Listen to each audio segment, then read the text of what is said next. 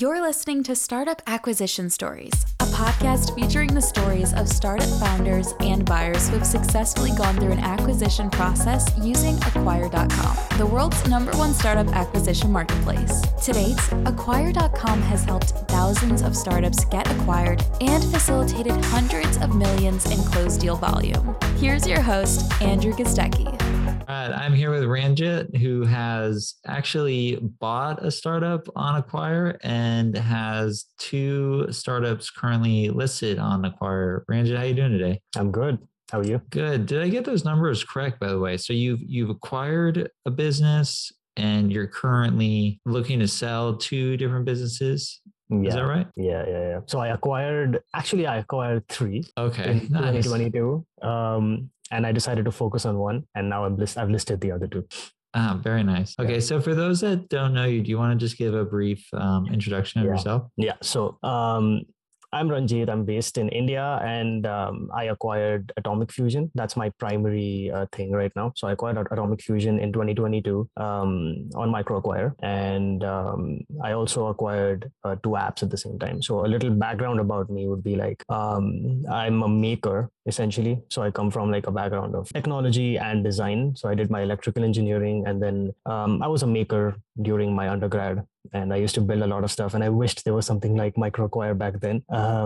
So then I started a smart home product business in India right after my undergrad, and I got knocked around a bit, learned a lot of lessons, and then I went for my master's to Manchester, where I learned applied design. Basically, it's called digital experience design. So that was a good intersection between tech and design, and I got a good chance to build stuff there, and in context of all these interesting new concepts being taught and learned. And during my thesis, I was trying to build a tool that could automate, like a focus group study, right? And that's when I discovered Bubble. So Bubble is a no-code platform that lets you build full-stack web applications without the need to be a tech person, and without even the need for a product team. So I discovered Bubble. I started building my focus group app there, and I used that for my thesis. It worked well. And right after that, the COVID lockdown hit, right? And that's when I decided to, just because there was nothing else happening. So I decided to do some freelancing with Bubble because I just learned that. And that worked out well. And then I was freelancing for a few years. Until in 2021, I got pretty good at Bubble, and I realized that it's probably the next step would be to get into a SaaS product business rather than, freelance full time. And I was using Atomic Fusion at the time. So in 2021, I decided to get into the whole SaaS scene. So I picked clients that were in SaaS so I could understand how it works. And then in 2022, I started using Atomic Fusion. Back then it was like, it's basically what it is right now, but it was like a very niche new thing. And one of my clients introduced it to me, and we were using it for Bubble development. And around that time, I decided to get into, MicroAcquire, to start looking at what people are doing, what the landscape is. And I saw Atomic Fusion there, and I got in touch with the founder, Neil, and we hit it off, and it was just smooth sailing from there. That's awesome. That's quite the story, and glad to hear. You took an opportunity where a lot of people accomplished so much during a hard time, learned a new skill, got into SaaS. I love how you started with consulting. That's one of the best ways to really figure out how a certain business model works or problems that a certain customer has. So I love that. So let's get to, the story of, maybe we'll focus on just Atomic Fusion specifically in terms of, what made you acquire it. So I guess my first question is, I assume you're probably going through Acquire a lot. Acquire.com. I'm still jumbling with MicroAcquire. Acquire.com is the company name. You're on Acquire.com looking at a bunch of different businesses. What made Atomic Fusion stand out to you? Was it the fact that you had used it before? Yeah. So a couple of things. Yeah, I'd used it before. It was in my niche. I was a Bubble developer, hardcore, and all of that. But, it kind of stood out in the sense that it was, so all the other things that I was looking at, all the other startups that I was looking at was, I kind of ended up looking at it from, how much money can I make out of this in the future? right? And that was kind of like me looking at it with blinders on. But when I found Atomic Fusion, it was different because I realized that it's not about how much money you can make from it, but it's about what you can do for that user base, right? And that I realized that when I saw Atomic Fusion, and then that just made it, that just clicked. Nice. So you saw a growth opportunity within the business. I saw a growth opportunity. I also saw an opportunity to add value to a niche that I care. So back then I was kind of in a process of kind of discovering what I really want to do. So I knew I wanted to get into a SaaS business, a product business, but I was still discovering like what industry I would want to do that in, etc. Right. And then this just hit me. And then all in on Bubble. I love it. Okay. So, all right. So let's back up to the point. You discover this business and you love it. So yeah. I assume you reach out to Neil, the owner. How did those initial conversations go, and how did you qualify this as a good acquisition opportunity in terms of vetting the buyer, due diligence, or what have you? So there were two sides to it. One was like how well I got along with the seller, Neil. So we immediately hit it off. Because we had a lot of things in common. We were both Bubble developers, and we were both, we'd been hustling in the past. So we knew kind of, where we were both coming from. And I had used Atomic Fusion already. So I knew the product. I knew how powerful it was and what it could be, So sometimes it's important, like as a buyer, I'd say, to have a vision of what the product could be. And it's good if that vision is different from the person who's selling it.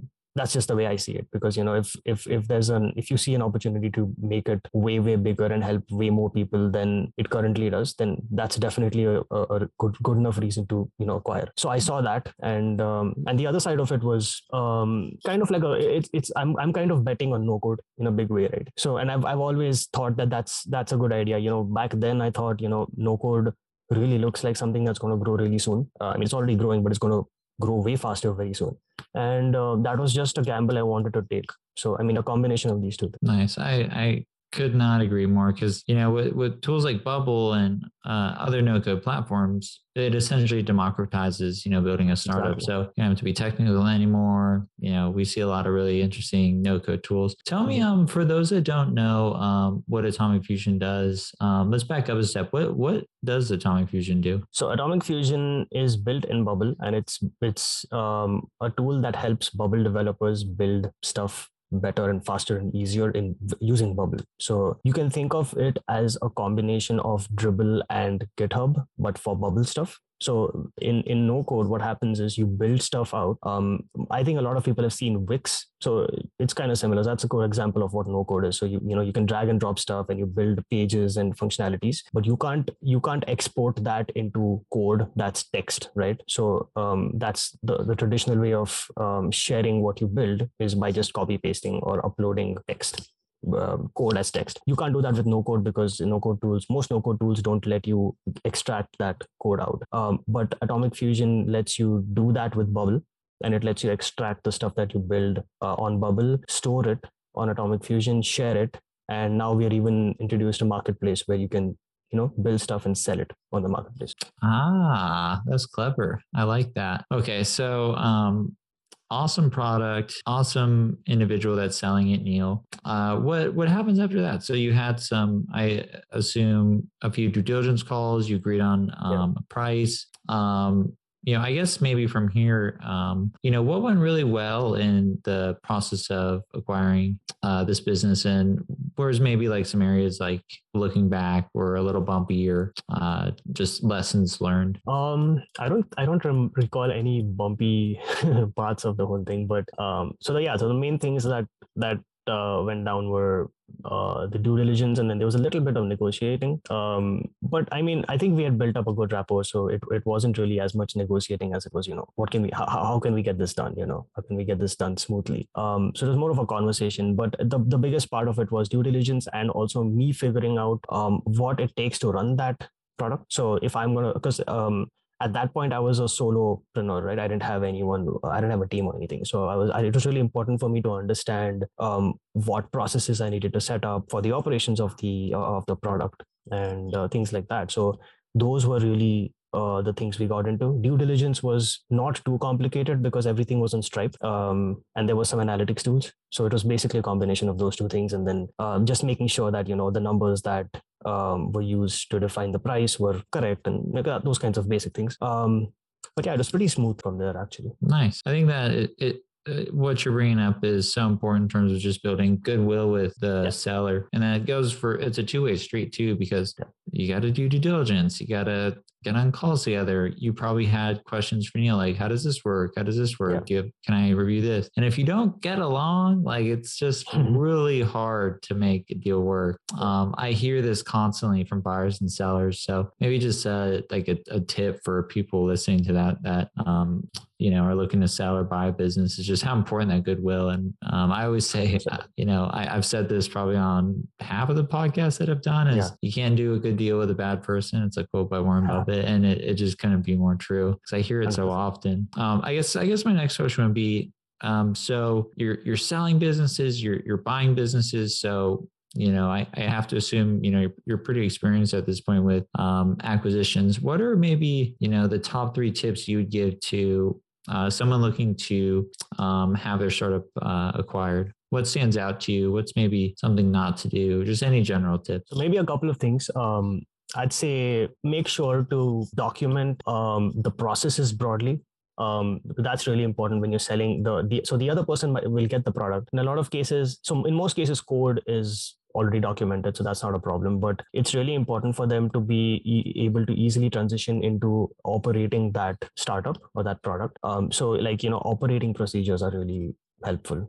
It's probably not something that most micro startup founders really do, but I think that really helps when you're selling a micro startup or even a startup. I'd also say, like I said before, so the right person to sell it to would be someone who has a bigger goal in mind, and your startup is a way to get there. So that's actually something I learned. I kind of realized this when I was selling this last app of mine last month. So it's basically it was like a Canva for gamers, right? So gamers want to kind of design logos for themselves and their clans or groups, and this was like a Canva way, templatized Canva styled app that lets you put in text and images and stuff, and then download a logo. And now this guy wanted to use that platform to get into an NFT based startup directed towards gamers. And I thought that was really cool because I had never thought of that. And clearly this guy knows a lot about NFTs and he's really betting on it. And he sees a lot of value in what my app is today because he thinks it can become something way bigger in the near future, right? So I would say those are some things that would really make a good deal. Nice. I like that, especially the part of, sometimes, entrepreneurs, they build something, then they lose kind of that motivation or passion for it. And when you're able to sell it to someone, you can, breathe in that new energy to take it farther than you can. And then Neil, who sold Atomic Fusion, he can go off and build something new that he's excited about, and you're super excited about what you purchased. It's kind of like the perfect handoff. So I completely agree with you there. Mm-hmm. I guess at this point, I'm wondering, what are you up to now? You got you have so many different things going on. Are you building anything new? Are you solely focused on Atomic Fusion, or kind of what's your main focus today? So I am primarily focused on Atomic Fusion, building a lot of new interesting features on it. I am the product team, by the way. So I'm literally building everything on Bubble. I have a few clients as well. I'm doing some consulting to support Atomic Fusion, and some really interesting clients, some really interesting apps that I'm building for them. So that's basically where I am right now. Nice. Well, Ranjit, thanks so much for joining the podcast. This has been fun to hear. Just, I came in thinking that you had only bought and sold one app, and it sounds like you're very active. Mm-hmm. So congrats on all the success. If people want to learn, more about your story or just get in touch with you, where's the best place to find you? You could just email me. I'll send over my email address. You probably don't want to share your email on a podcast. So are you on Twitter? I'm on LinkedIn. I'm on Twitter. You could reach me. I'm on Instagram as well, but that's private. All right, I'll put those in the show notes. Well, Ranjit, thanks so much for joining the podcast, and congrats on having me. Yeah, great to meet you. Yeah, likewise. All right, cheers, Ranjit. All right, have a good day. See you. Bye. Thanks for listening to this episode of the Startup Acquisition Stories podcast. If you enjoyed what you heard today, make sure to like and follow on your preferred channel. If you know a friend or colleague that's thinking about selling their startup and don't know where to start, please share it with them. For more information on Acquire.com and how we can help you start conversations with serious buyers with acquisition targets ranging from $50,000 up to $50 million or more, check us out at Acquire.com. We'll see you next time.